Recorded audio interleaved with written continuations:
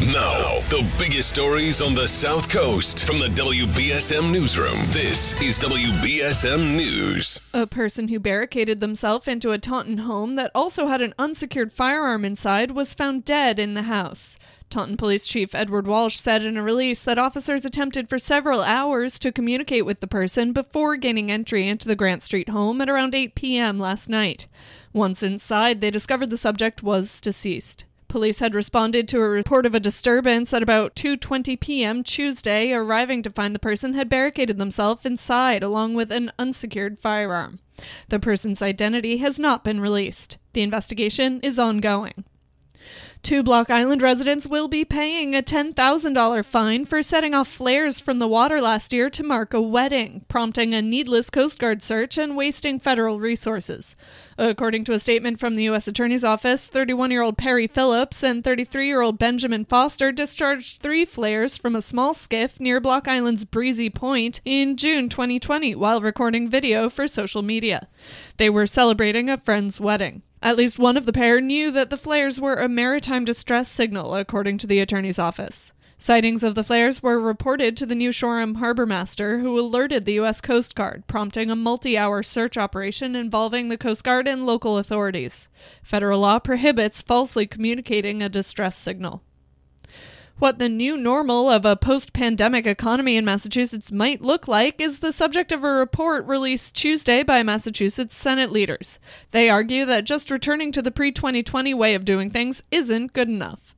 The report looks at a range of steps the state could take to address issues revealed in a new light by the pandemic, including the future of work, digital infrastructure, racial equity, housing, education, public health, and transportation.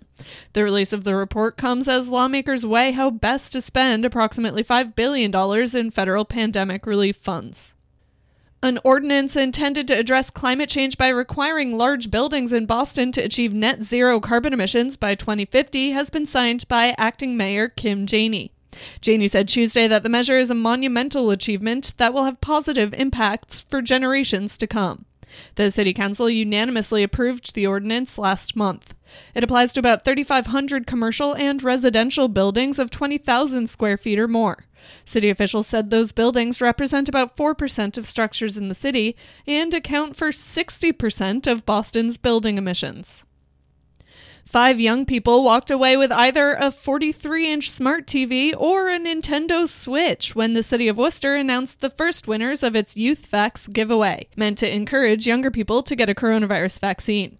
22-year-old Diana Davis won a Nintendo Switch on Monday and encouraged vaccine-hesitant people to research how the shot was developed.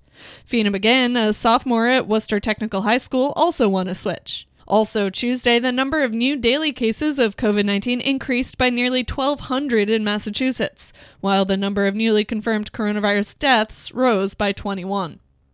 In sports, the Red Sox are on to the ALDS after a 6-2 win over the Yankees in Boston. Xander Bogaerts and Kyle Schwarber hit home runs for the Sox.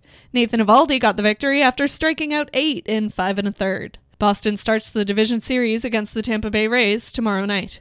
Meanwhile, the Bruins' Charlie Coyle is expected to make his preseason debut tonight after recovering from knee surgery. The Bruins host the Washington Capitals in their preseason finale.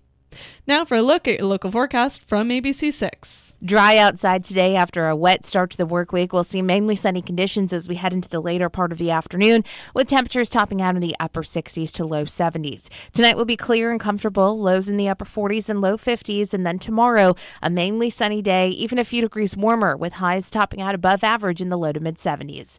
From the ABC6 Weather Center, I'm meteorologist Chelsea Priest on New Bedford's News Talk Station, 1420 WBSM. Right now it is 54 degrees and mostly cloudy. I'm Kate Robinson for WBSM News. Stay up to date with New Bedford's News Talk Station, 1420 WBSM, and get breaking news alerts and podcasts with the WBSM app.